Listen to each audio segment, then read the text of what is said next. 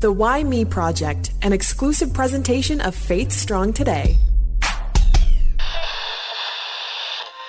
Holly, I'm not going to start it like I always started, saying that this is going to be the best guest in the world and we're going to learn so much. I mean, granted, that's what's going to happen, but I don't want to preface by starting that because then that's usually how I start it every week. It's true. So be different. Spice it up a bit.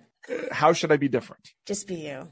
I'm very excited because there are so many different avenues and directions that I think that we can go in our conversation with Sherry Russell. How are you? Good. I'm great. We like to ask this skill testing question. It's the hardest one that you're going to get, and every other one after that is going to be very easy. Who are you, and where did you come from?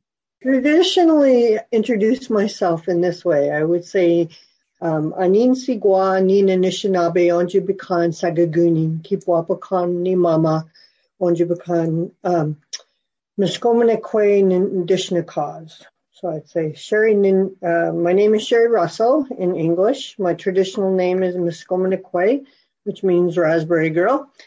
And I am registered at Yellow Quill First Nation, which was under my dad because of the Indian Act. And my mom was from Kiniston. And I am Anishinaabe, or as the French called us, Soto. It's funny because, Johnny, that was the first question that you wanted to ask was what was the name that you had been given traditionally. Your traditional name, yeah. Yeah. So, in our, I was actually given it to me when I was a baby, very young. I'll just say I don't know exactly when, but I was taken to an elder because I was quite sick as a baby. Mm-hmm. And so they prayed over me and they gave me this name to keep me protected through the years. And so, kind of a special name, but it's because I was born in the season of raspberries.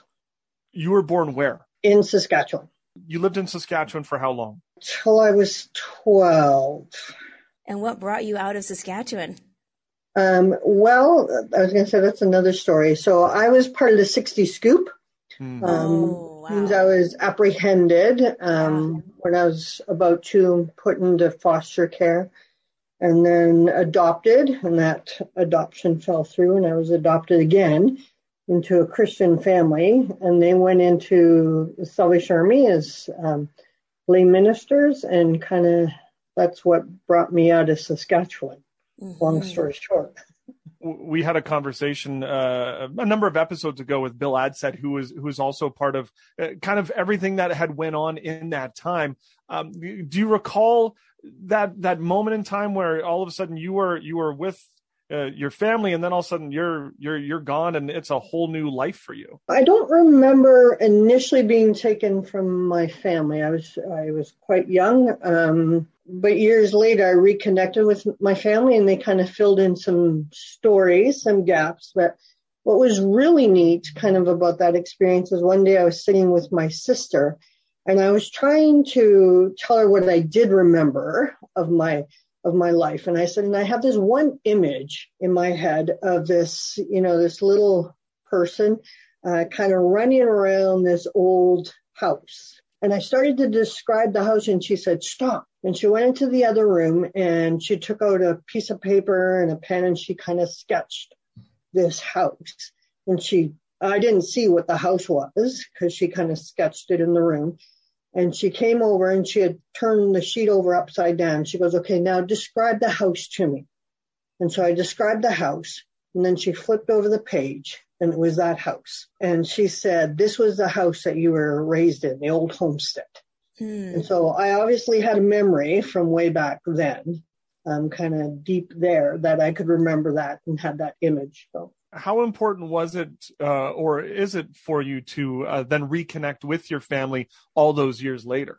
It's hugely significant. And I know lots of people that have tried to connect with their families, and it doesn't always go as well as they had hoped. In my situation, it went probably better than I had hoped, maybe because I prepared myself for the worst. But when I met my family, my mom and dad had both passed away, so I met my siblings and a lot of cousins, some incredible, remarkable people that have a real warrior spirit, as I would say, that have fought for for our people. I'm related to the chief, but also his mother has really advocated strongly for children and the welfare system. So, were there other family members who were affected by the 60s scoop in your family? Yeah. So at the same time, 3 of us. So there's 10 of us in the family, and some of the older kids went to residential school.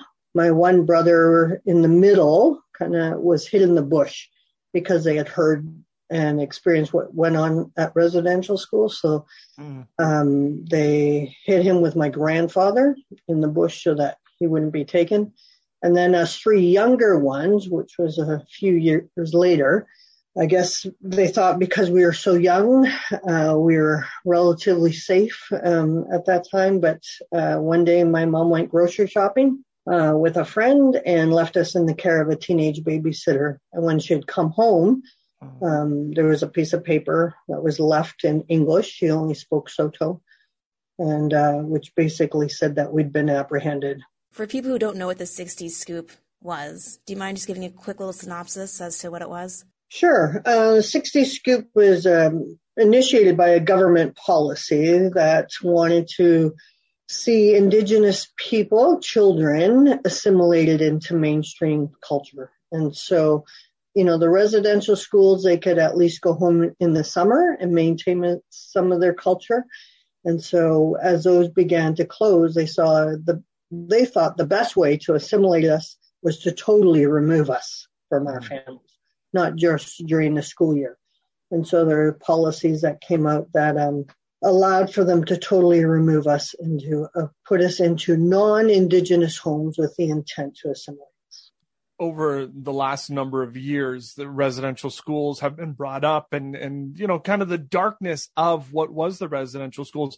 As somebody who is Indigenous, is it important to bring things like this up from what was, or is it more painful because it brings up a lot of the hurt of the past? If we shy away from our history, there's always a fear that we will continue to do the same things. And so I think it's really important to know our history, not only for, preventative, so that we don't repeat the past, but also because I think as difficult as it is, I think there's a healing that can take place and restoration, not only of the individual, but also the relationships, I think, with society. Was it hard for you with your own personal faith to rationalize what had happened? Did it make you question, why do I believe this when people who believe this have done this to my relatives, my family? Yeah. So growing up, I was adopted into a Christian family, and I really struggled to know where kind of I fit. Growing up in the church, I was told that anything to do with my culture or who I was really was evil. And needed to be put aside. And so it wasn't until I was a young adult, really, that I had an encounter with God that was transformational for me. At that point, I was like, okay, I don't really know what all this means. And so I ended up at Bible college, of all places. The whole other story, because I had no intentions of ever going to Bible college. But I ended up there, and it was great because I was allowed to question. I was allowed to put forth some of those questions and difficulties I had with Christianity and the faith. And I had great supportive friends and faculty there that kind of helped through that process. You're being told, traditions are wrong, the way of life is wrong. You're being taught differently as you grow up. And I don't want to put words in your mouth, but is it hard then for you to hide who you were and what your background was because you were ashamed of what the past was? Yeah. So growing up, believe it or not, I have really curly hair. Straightened it. But I have really curly hair. So, at one point in my life, I tried to put that aside and to cover it up. So even when I went to Bible college, I remember not wanting anybody to know I was Indigenous, because I grew up in a city there where racism was quite strong and overt. And so that was something I didn't want to be pigeonholed in any way. Mm-hmm. And so it took a long time for me to kind of work through that. And it wasn't until I moved out of that city and experienced life differently that I realized that what I experienced was racism, number one, and that life could be different. And so working through that was really important, and working through it internally, like personally, to realize that God doesn't create junk, so to speak. Yeah. That he fearfully and wonderfully made me. And he made me Indigenous. And that was probably the one question is, if God had made me Indigenous, why was this not seen as a good thing? And so if God created, what was the purpose in that? And so that's kind of brought me in my own journey to full acceptance. We talk about, there's a lot of different things that have gone on over the last few years, and Black Lives Matter and all the Indigenous stuff that has been brought up. You were saying like the different stereotypes in that, there's different forms of racism. Is it better now for the Indigenous community, or is all of that still there? It's better in pockets, I'll say. I think in some ways the overt racism has actually become more subtle in some ways, or in sometimes it's gone underground. And so people aren't even aware now of those. And so, you get things like comments that it's just slightly off and you can't quite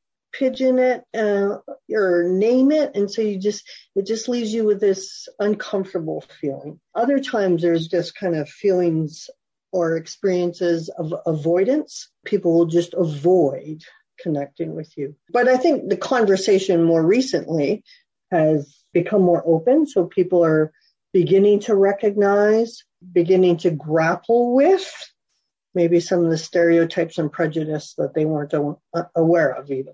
It's interesting because you think about just the generational trauma and the effects of that. And then, in the Indigenous community being put down because of the trauma and their natural and anyone's natural response to that. And it's very tragic. It's, like one group of people put this other group of people into the situation, and now you're making fun or belittling them because of their trauma. And it's really sad to see. It's heartbreaking. I had conversation with my boys about this very thing, and they wouldn't have called it even racism growing up. I wouldn't have necessarily identified it for them, but in recent days, just talking about it, they're actually saying, you know what, it actually was racism, that they experienced. They may have said, oh, I was bullied, but where did that come from? And they're beginning to see some of that. You go off to Bible college. Was then the goal for you to be a pastor, or where was like the next step for you? I had no goal. As I said, I had no intentions of going to Bible college. And so I actually was at invitation of a cousin of mine that was part of my adoptive family. I ended up there and I said, okay, I'll do 1 year, just kind of, or actually I didn't plan to do 1 year. I said, I'll just go and check it out. So I just went to check it out and I enjoyed it. I enjoyed the classes. I enjoyed the people and the conversations. And because I had just gone to check it out, I didn't even register. And so it wasn't until I was coming to final exams in my first semester and the registrar came to said to me, do you think you should register now? And so I registered and I stayed for the year, and then I went back a second year, third year, fourth year, and met my husband there. We were dating and he was a year behind me, so I was graduating and he still had a year left, and he proposed to me. And so it kind of, I wasn't quite sure what to do with that. And so I said to him, what am I supposed to do now? So it was not as much a question as I look at my life of why me. It's like, what am I supposed to do now is often my question. What am I supposed to do now? And so I asked my husband, what should I do now? And he said, well, why don't you go do your master's degree? And so I said, okay, that was not a thought at all. I was doing my bachelor's degree, but yeah, I'll go do my master's degree. And so I went and did my master's degree. Still, ministry was not a thought in my mind. And then we got married, and we ended up working for a local church in Chatham, Ontario, actually. And then it was while we were there that God began to plant seeds of full-time ministry. And now you find yourself as a major Territorial Indigenous Ministries Consultant, Corps Ministries Department. It's just a really long title. It's the longest title of all time. Wait, it goes more. The Salvation Army Territorial Headquarters. But at what point did you find yourself in that role? And was that something that you ever aspired to or thought you would be in? So once again, no, it was nothing I ever aspired to, because growing up, I didn't want anything to do with my past. And even when we went in for full-time ministry, they asked me at one point, would you consider doing native ministry, is what they referred to it in those days. And I said, no. I didn't even think about it. It was like, no. Mm-hmm. And so God had to really do some work in me personally, but also with my husband, because in the Salvation Army, we worked together. And so he began to work on me by reconnecting me with my family of origin and overcoming a lot of my own internal issues and fears. He began working on my husband and just kind of planting a real seed of love and compassion. And he was working on his master's degree. And so doing research and just researching the history of Indigenous people within our denomination, which really kind of cultivated that in him. And so we came to a point where we said, yes, let's do, we're open to Indigenous ministry. And so this was quite a few years after we'd been in ministry. And so we ended up doing ministry with a local church that was mostly Indigenous population. From there, God just kind of kept working in my heart. And I was also teaching at the training college, as they call it, so teaching future ministers. And then I was going to say, God kept working and working and working. And I was asked part-time to do this job. And essentially the job would be when they had a question within the denomination, they come and ask me the question about Indigenous ministry, and then they go back with their answer and they do whatever they thought. And I came to the point where I'm like, this is not working for me. This is not working for our people. This is not working for the denomination. So we need to do something differently. And at that time, the Truth and Reconciliation national events were being held. Mm-hmm. And so I asked my supervisor if he would go with me. And so he went with me to one of them, and it was a transformational experience for him. And he came back and he said, how did we not know this history? And we've got to do something differently. And so he said, what do we need to do differently? And so we began having conversation about that. And at one point he said, would you have enough to do this full time? Like, just help create awareness and build bridges. And I'm like, yes, I probably have enough to do full time. Yeah. And so we have me, and actually we now have an associate as well working with me, which has been good. So what does, and I mean, I don't know if you can break it down on a day-to-day basis, but what does that role look like? A lot of it is education. So educating our clergy, our congregations, our ministry units, just to the history and some of the challenges that we experience as Indigenous people.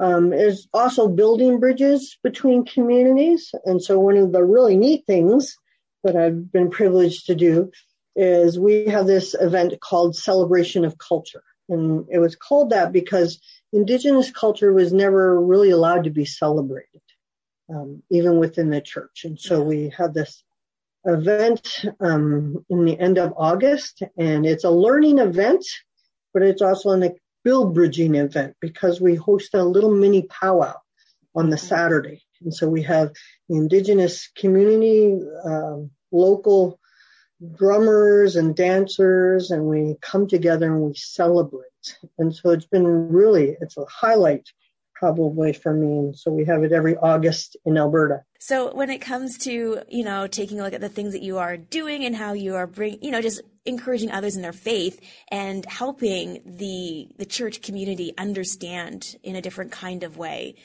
peeling back some of those layers of history. In your opinion, how do you feel the church is doing? Are they responding well? Yeah, I would say for the most part, I think there's a real awakening maybe within the church, but it's not that it hasn't happened before. And I think that's the part that I have a little bit of hesitancy for is, we've seen these little pockets or segments of time maybe where the church has been open, whether it's been forgotten about or whether it's just kind of not the priority. I would hope that this time it won't happen again, that we'll be looking in 20 years saying, oh yeah, we forgot about those calls to action. Oh, we forgot about the promises that we made. And so I'm hoping we're at a pivotal time in our history that will really bring transformation, not only to the relationship, but also even within denominations, that will do mission or do our ministry differently, that it will be much more relational and justice oriented. Mm-hmm. Is your husband Indigenous? No, he is not. He is from Newfoundland. Okay. Nice. So was that somewhat eye-opening for him then to be learning kind of as you guys have been going on through this journey? He's always been very supportive. Like even when we were dating, he'd always ask questions, but he never pushed. And so he just wanted to know, do you want to know about your family or your culture? And he's always been very patient and supportive. And so, he comes to the powwow with me. He comes to Nate's Indigenous Learning Community, where we have a symposium, and he's very supportive of that and just has encouraged my boys even in this journey for them. Speaking of your boys, how important, as you're learning about your history and your culture, and then how important is it as a mom to then be teaching your boys about the history and the culture? It's been an important part for me because we've been learning together. So my oldest, he kind of grew up not knowing much of this. And so he's still at a bit of a learning journey at the beginning stages. But my youngest is probably much more fluid and accepting of it. It's not as stark contrast for him. So, he's come to the celebration of culture and he's done different things with us. My middle guy, the same way. He's done some really neat learning journey for him, including taking his own courses at university. And so, it's been an important part, but not one that I would push one way or the other. Like we would say, hey, we're going to do this. And, there are lots of times I would go to a powwow and say, do you want to come? And they'd say, no, I don't want to come. It's just a shopping thing for you, Mom. Or I get to do lots of great shopping at powwows. Yeah. But other times they really want to come and join in. From what I remember growing up and learning is that a culture of those who were Indigenous, you look at a medicine man or a medicine woman, there's a lot of this spirituality. How is it received with those who still practice that maybe? And then you come in and you're talking about Jesus and about God and kind of meshing those two things together. My family, my biological family, is very traditional. And so I want to be very respectful of that. And, they might find me a bit intriguing in some ways and not quite always understand. And it's not that I necessarily, push Jesus on them. But one of my friends who's from northern BC gave me some wise words years and years ago. And she's from the Nisga'a Nation. And she said, so many of our teachings and our traditions, our stories, our ceremonies pointed the way to Jesus. But, we didn't receive the gospel story. We received all these other things along the way. And so if we can see within those traditions and those stories and the ceremonies, the gospel story, that will be a good thing. And so, I've had conversations where we'll talk about the sweat lodge, or we'll talk about the Sundance, and being able to see the gospel story being told in those things is really quite refreshing for many people. I always love the discovery of your culture, being a part of the BIPOC community myself, and trying to learn more about my heritage. And a lot of it was lost to fires or time, or the fact that they didn't take accurate, informative, detailed information about their slaves. So those are things that I just will never know. So I love that there's still elements and so many elements of your culture that you guys are still able to embrace and pass on to that next generation. And it's exciting and encouraging to see the conversations happening. And if someone wanted to be more a part of what was going on, and just, I think the movement, hopefully being more inclusive and understanding generational trauma and pain and just people, what would you suggest they do to be able to learn more and to put the words into action? I was going to say there are a lot of more resources in recent days, whether it's reading books, whether it's watching movies, and being able to connect with Indigenous teachers and scholars even. I had a friend that's now journeying on, but I remember somebody asking him, what do we do kind of thing? He would just say, just come sit with us, come be with us and be our friend. And as you develop that friendship, really, you begin to hear the things that concern us, the things that make us weep, the things that bring us joy. And as you do, our concerns and become your concerns. And together, then we can work towards a better tomorrow.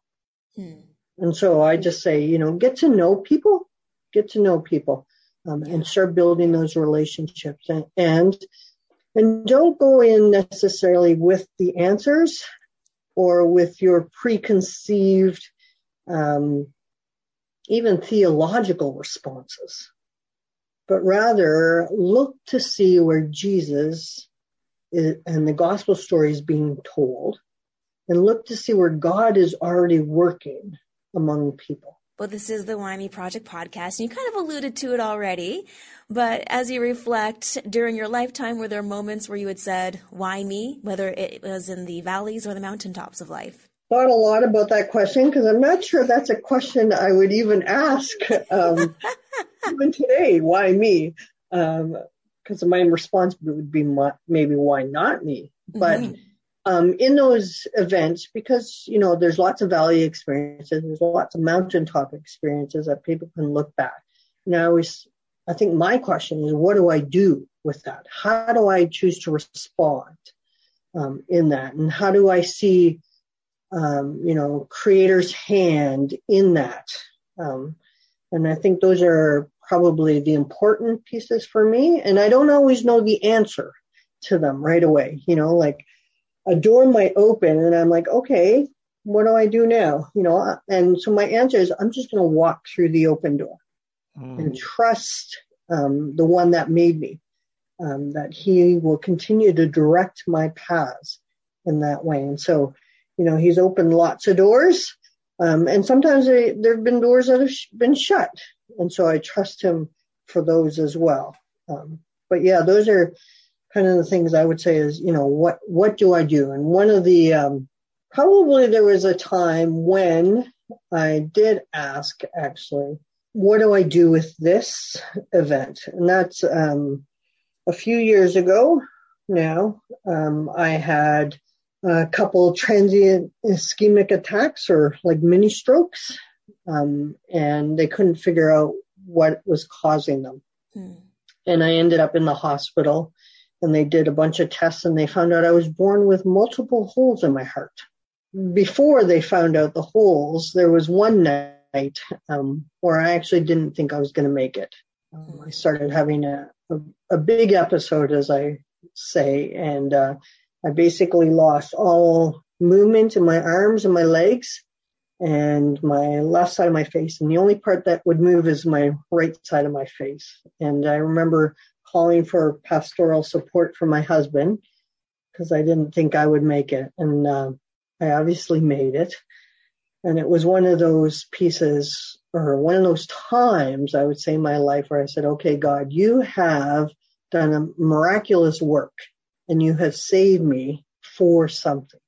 And so it was the question, what do I do with this? What is it that you want in my life that you've kind of saved me for a particular reason? And so that's, that happened a few years before I became the Territorial Indigenous Ministry Consultant. Mm-hmm. And so as I kind of look back now, I say, God had a lot for me to do. And he still has a lot for me to do. So we've come so far, but yet we have so much to learn. SalvationArmy.ca. Sherry, we are so glad that we had a chance to do this with you today. Thank you.